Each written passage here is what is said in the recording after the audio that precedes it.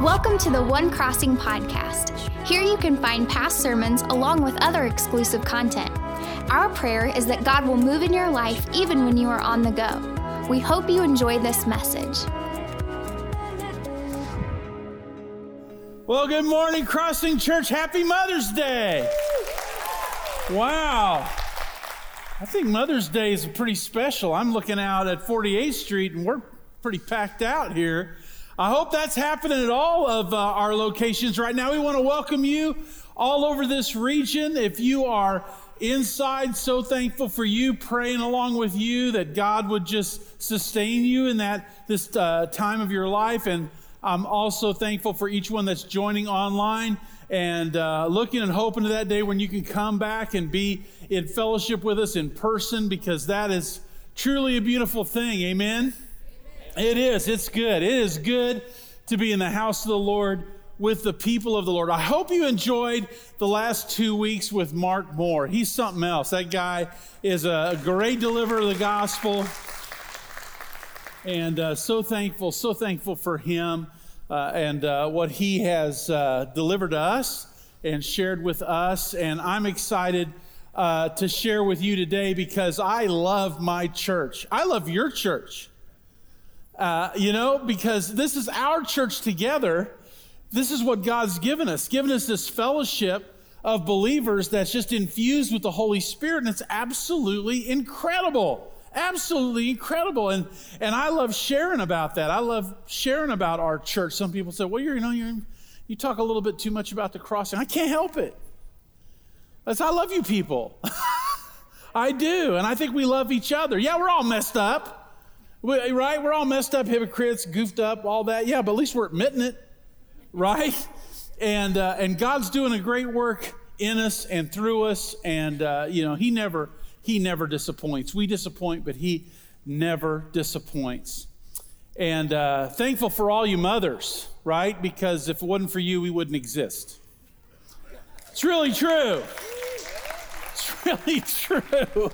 You say that, to other people. If it wasn't for you, we wouldn't, but that's really true with mothers. Do you have favorite movies? How many of you have favorite movies? Okay. So maybe this will date me. I don't know. But one of my favorite movies of all time is a movie called The Sandlot. How many of you have seen The Sandlot? If you haven't, come on. There are some incredible characters in the movie The Sandlot. It's a coming-of-age movie with boys, and it's baseball, and it's incredible. And I love the characters. I love Hamilton, Ham. I love Yeah.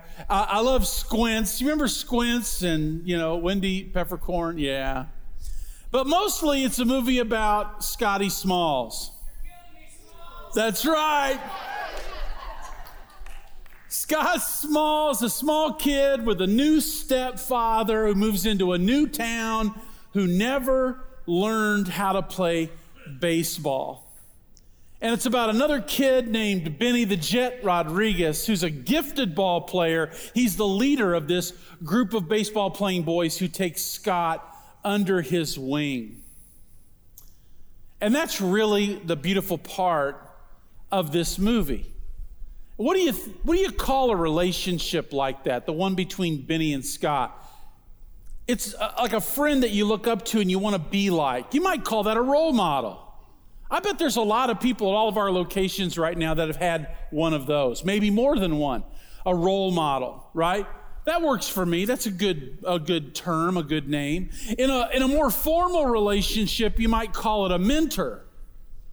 Some of you might say, yeah, I had this person, and they were a mentor in my life. Or if you were in skilled labor, you might call it like an apprentice and master craftsman relationship. In sports, you might call it a coach or a captain to a player. But in the Bible, the word that's used to describe this relationship is disciple or discipleship.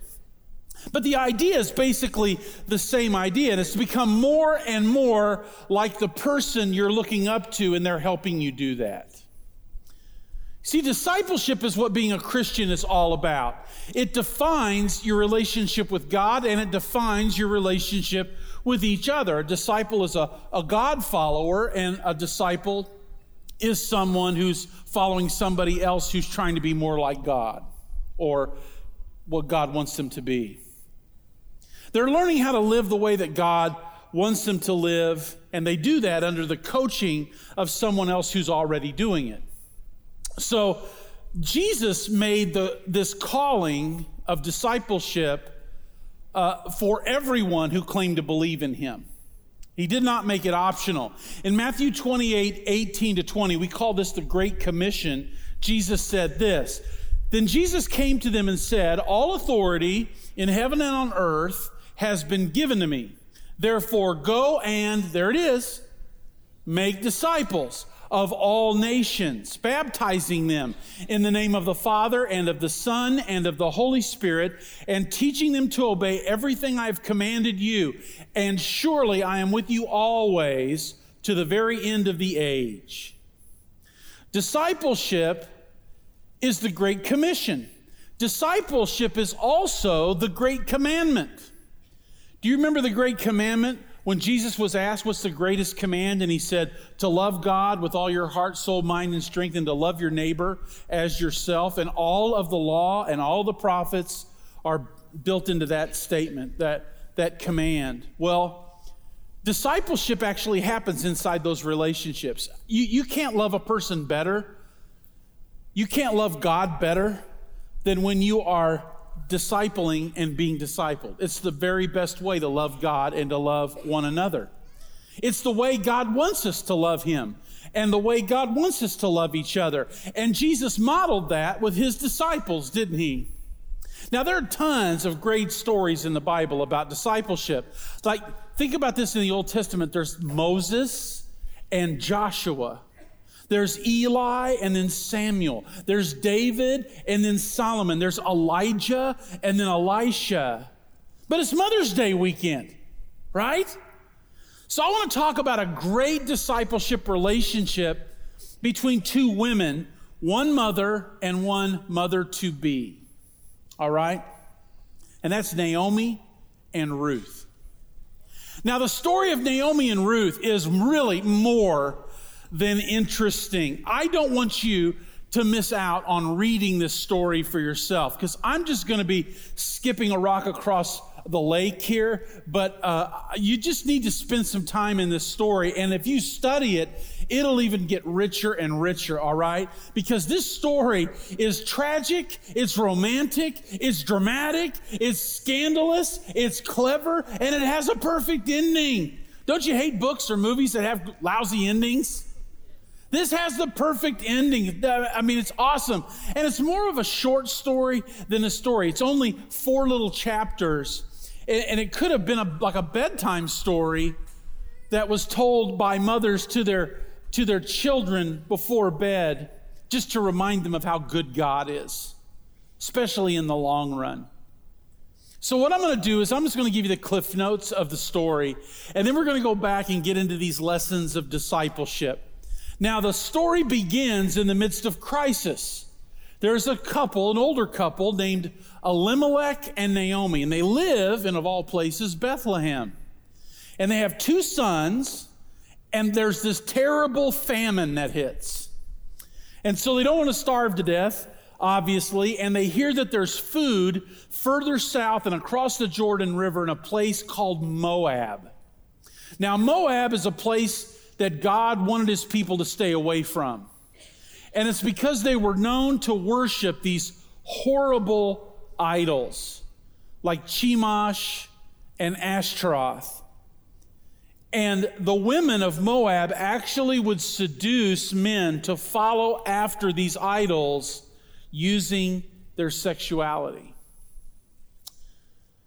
But there was food there. So Elimelech and Naomi took their 2 sons and they moved out of Israel into Moab.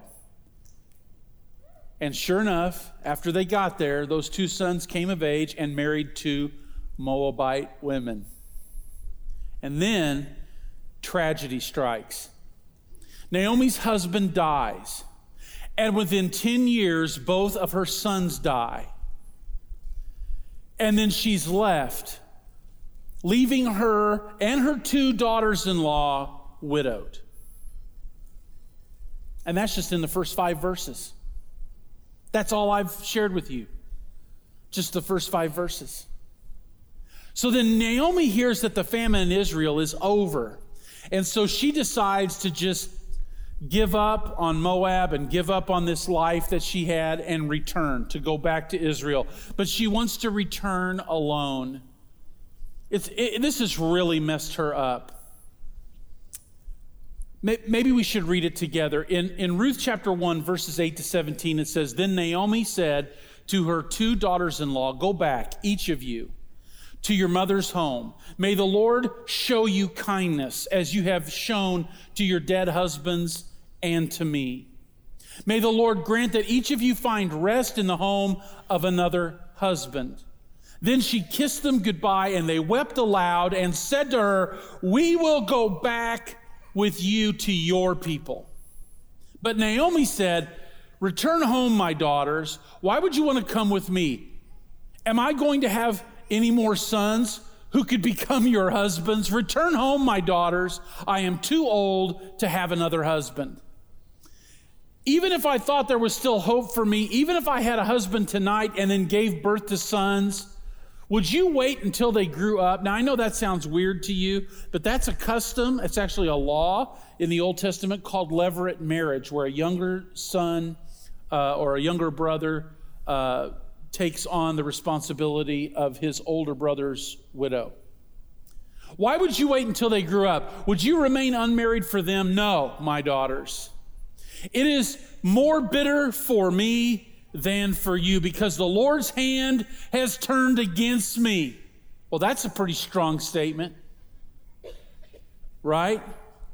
At this they wept aloud again. Then Orpah kissed her mother-in-law goodbye, but Ruth clung to her. "Look," said Naomi, "your sister-in-law is going back to her people and her gods. Go back with her." But Ruth replied, "Don't urge me to leave you or to turn back from you. Where you go, I will go. Where you stay, I will stay. Your people will be my people and your God, my God. Where you die, I will die, and there will I be buried. May the Lord deal with me, be it ever so severely, if even death separates you and me." Powerful statement. And that's my first point. Inside of this story, I want you to capture this first point along with me, and that's about discipleship. It's messy. Discipleship is a messy relationship. It's a messy experience. And if you can get with me beneath the words of this story, there are some incredible insights about discipleship. You can tell just by this conversation that Naomi has had an incredible impact on these 2 young women over the last 10 years. I mean, they are willing to give up family. They're willing to give up everything to follow Naomi. They want to be with her. That means that Naomi has forged a deep, deep discipleship relationship with these 2 young ladies, right? And literally is trying to talk them out of it. But even though they wanted to follow her, there's still a problem. Like, listen to Naomi. I mean, she's saying the Lord has turned against me. She's bitter. She's angry at God. She's not being a good example. Come on. Right? Have there ever been times when, you call yourself a believer, those of you that are believers in Jesus, but you still haven't been a good example? How consistent are you at being a good example? When hard times hit your life, sometimes it gets pretty ugly, right? And that's the nature of discipleship. It's messy. You can see she's not being the best role model at the time because she's overwhelmed with grief. She's mad at God. You ever been mad at God? And she's bitter. Literally, she changes her name from Naomi to Mara. Now, the word Naomi in Hebrew means my sweetness. You use that a lot, right, in your relationships. And how many of you call one another sweetheart or sweetie or sweetie pie or sweetie something? If you were saying that in Hebrew, you'd be saying Naomi. But the word Mara means bitterness. My bitterness. She's in a bad season of life. And discipleship is messy. But listen, people aren't perfect. You know, there are people in your life that go through tough seasons, and then you might look at them and go, you know, you're really not being the best role model for me right now. And sometimes, you know, you'll take the off-ramp. But the fact is, we're all that way. We all have rough seasons of life. And we have to recognize that we're all imperfect people. And discipleship is messy. You need to hang together, right? Because that's real. And that's what discipleship has to be. It has to be real. Doing life together means that tough times are going to come, but that doesn't mean that you need to go find somebody else.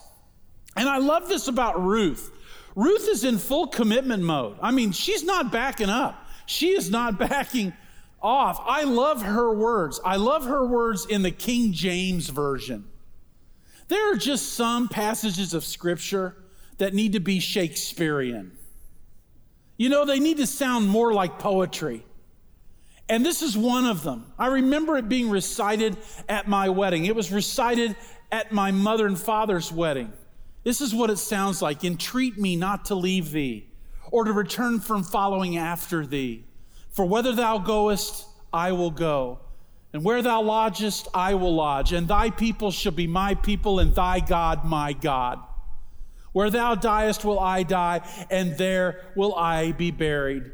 The Lord do so to me and more also, if aught but death part me and thee. So beautiful. But beyond the beauty of the verse is the beauty of the commitment. And I want that kind of commitment to my Lord. The reason we said it at our weddings is because we wanted that kind of commitment to one another. Discipleship is messy. But the commitment of discipleship is worth it. That's my first point. My second point is this. Discipleship will move you. It will flat move you. It takes you from something to something. Now remember this. Ruth is a Moabite woman. And that means that she has a reputation in Israel, and it is not a good reputation. She goes back to Israel, she is immediately going to be labeled. She's going to wear this identity of being a Moabite. People are going to reject her. Now, Naomi, she'll be welcome, but even Naomi will have little, if anything, to survive on. And that 10-year investment of discipleship that Naomi has invested into Ruth is now going to pay off for Naomi. Because Ruth will do whatever it takes to help her role model. She wants to become like her in every way. And her commitment is so strong, nothing's going to stop her. I see Ruth moving. I mean, she's changing. She's changing location. She's changing family. She's changing identity, nationality, culture, religion, occupation, economics, literally everything. And isn't that what Jesus calls us to? The same thing? If anyone would come after me, let him deny himself, take up his cross daily and follow me. Listen, you're going to follow Jesus, you're going to have a new identity. All the other labels that you either hate or love about yourself, you need to drop them all. Just drop them all. I mean, we've got all kinds of labels, right? Gender labels, sexual labels, cultural labels, race labels, all sorts of labels. What if we could just be a single label and it would be this: Christ follower. Just Christ follower. Discipleship moves you. And you know, there are stages to it. There are stages to it. And mothers, fathers too, but mothers particularly, you're going to understand this on a much deeper level. When you first engage in discipleship, it's like growing up. When you first engage in it, you're the infant. If you're being discipled, you're an infant. You're a child, right? We're all like infants. The Bible calls us that. It says that we're like babies, right? Like newborns. So let me ask you this, mothers. When you had a child and you brought the child home, what was your expectation of the child? What was their part? What did they need to do? Did you ever hold your little baby and say, now I'm expecting you? Did you ever have a heart-to-heart talk with them about that? Oh, you did, but you knew they didn't understand it, right? Because all that a little child knows, all that a baby knows is that they have needs. And they can't even communicate those needs, isn't that right? So you have to, all of the responsibility falls on you. All of it falls on you. And mothers, you have to understand the difference between I'm hungry cry, I'm a mad cry, I'm hurting cry, and I'm tired cry, right? You have to learn to decipher all that because all the weight of the relationship is on you, and that's discipleship. Discipleship, when a person's a new believer, new follower of Jesus Christ, that's how they are. But if you start discipling and continue to disciple, eventually they will grow into a child, and they won't be an infant anymore. And they can start communicating with you, and you can start understanding. Now, they're still completely self-centered. Can I get an amen? And they need a lot of supervision. Can I get another amen? But that's the way kids are. But if you continue to disciple and disciple and disciple, they'll become young adults. And you think that's better, right? Yeah. The problems get bigger, but the victories get bigger. Actually, a young adult is where I see Ruth on this continuum or timeline of discipleship. She's like a young adult. She has incredible commitment. She knows what and who she is committed to be, and she stands up for that. The next stage of development in discipleship is to become a parent, but we'll just see that one here in a little bit later, okay? So discipleship moves you. Discipleship's messy, but it moves you. Here's the third point. Discipleship is the doorway to the gifts of God. Don't miss this point. A lot of people want to walk through the doorway and experience the gifts of God, but they come through discipleship. They come through relationship with God and relationship with each other. That's how we receive them. And I love this. If you read the story, I want you to see the just so happens. See, in this new home where Ruth and Naomi go, it's where Naomi's from, there just happens to be this practice called gleaning.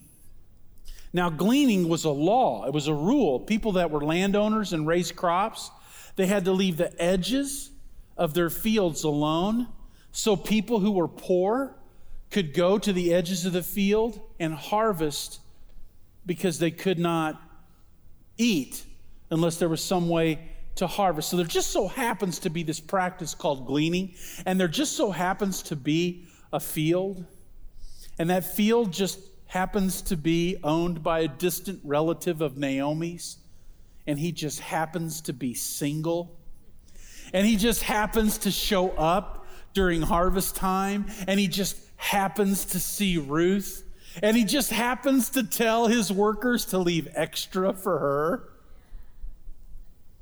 Listen to me. In discipleship, there's no such thing as just happens. Discipleship is the doorway to the gifts of God.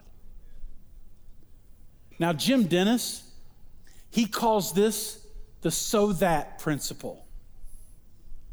So I want you to see the difference between just happens and so that, okay?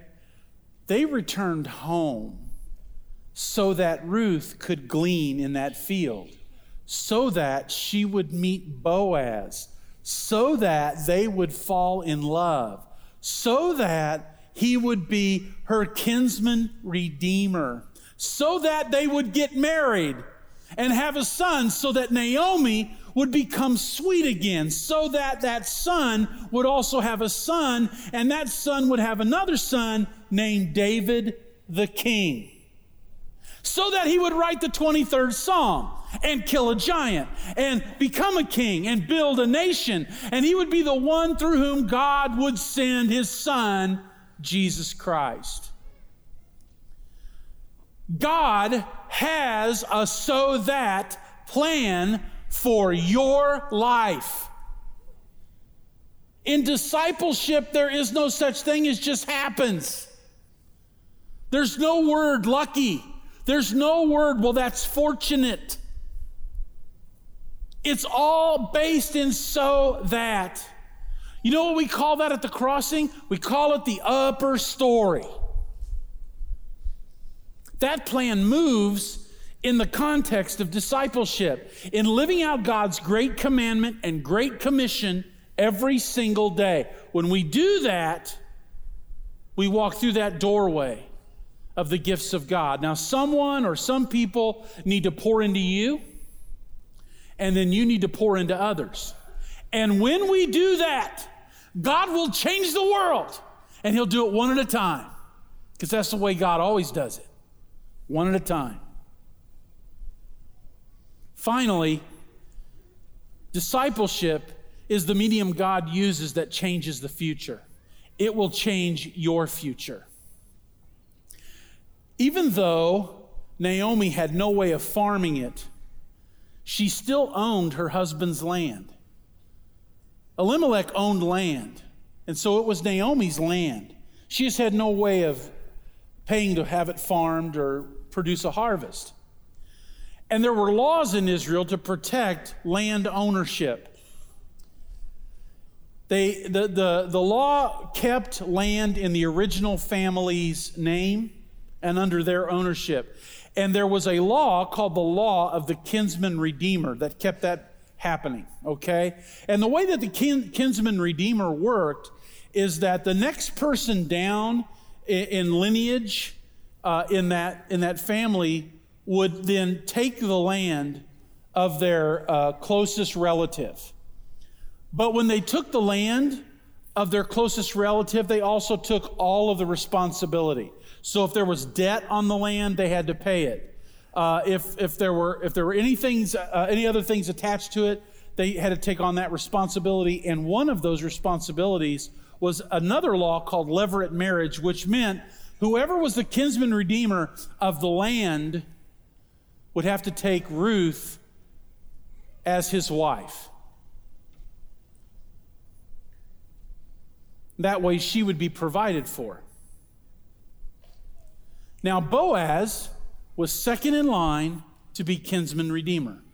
And there was a guy in front of him. Now when you did this, when you became the kinsman redeemer, you gave up a lot of your rights in order to take on the rights of the older person in that family line. So Boaz is in love with Ruth, but realizes he's second in line. So he goes to the guy who's first in line and says, hey, so you are the closest descendant to Elimelech since his sons are dead, and you're the kinsman redeemer of this property. And the guy goes, great, cool, I want the property. But, Boaz says, if you do that, you also have to marry his wife. I could imagine Boaz would go, you have to marry his wife. Ooh. The guy was like, say what? He goes, yeah, you have to marry his wife and you have to have children in his name because you can't have them in your own anymore. And the guy said, nah, I'm not really interested in that. How about you take the land, Boaz? Do you know if you refused to be the kinsman redeemer, they took you to the city gate, you had to take off your sandal and give the sandal to the next kinsman redeemer, and in that way be publicly humiliated. But the guy was willing to be publicly humiliated because he didn't want to have to marry this Moabite woman. So Boaz redeems the field, and he does it so that he could have Ruth.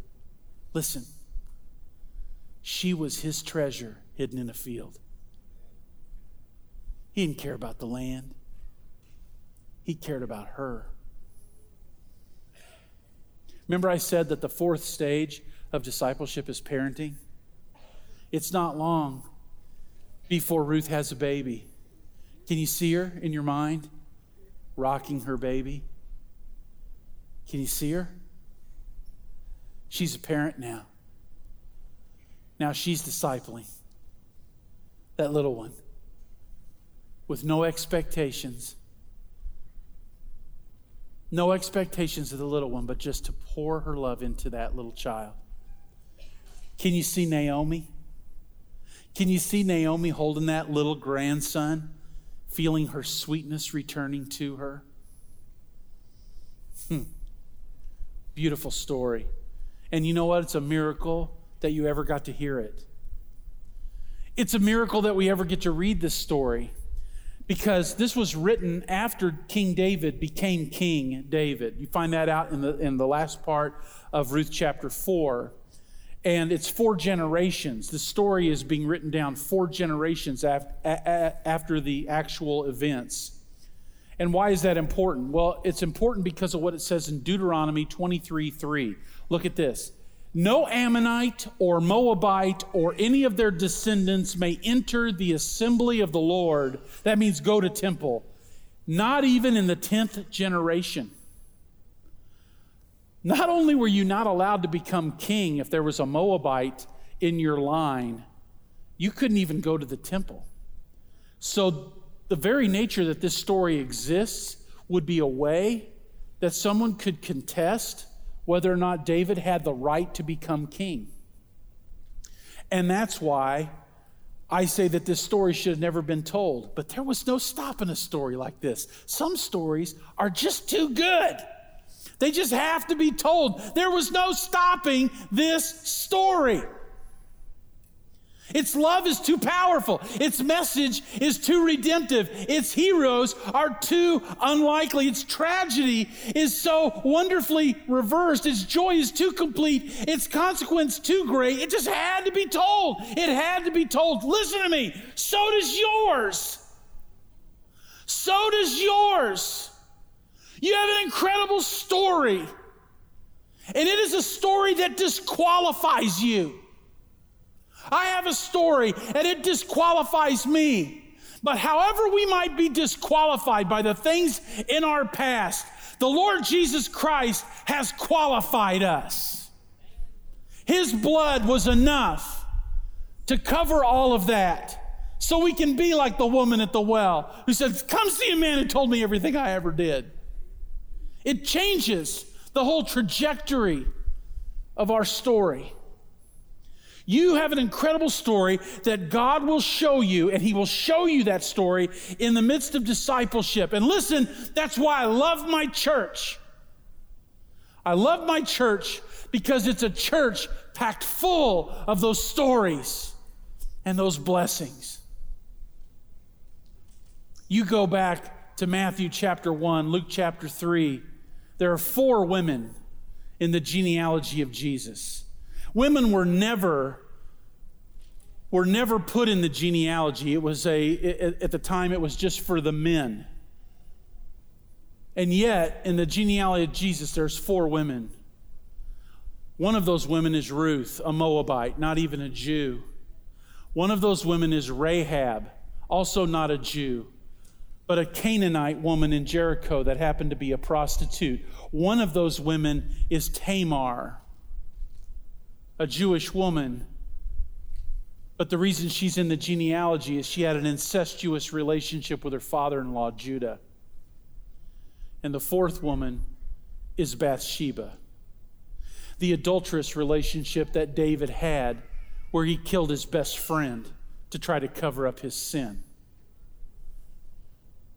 And I might even say there's a 5th woman in that genealogy, and her name is Mary, a woman that got pregnant outside of wedlock.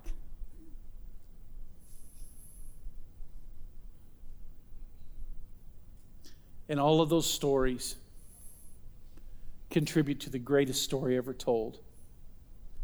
And your story is intertwined with all of those stories. And it happens in discipleship. We're moving to a time of decision. Thank you for joining us. A special thank you to those of you that choose to give to this ministry. It's because of your generosity that this ministry is possible.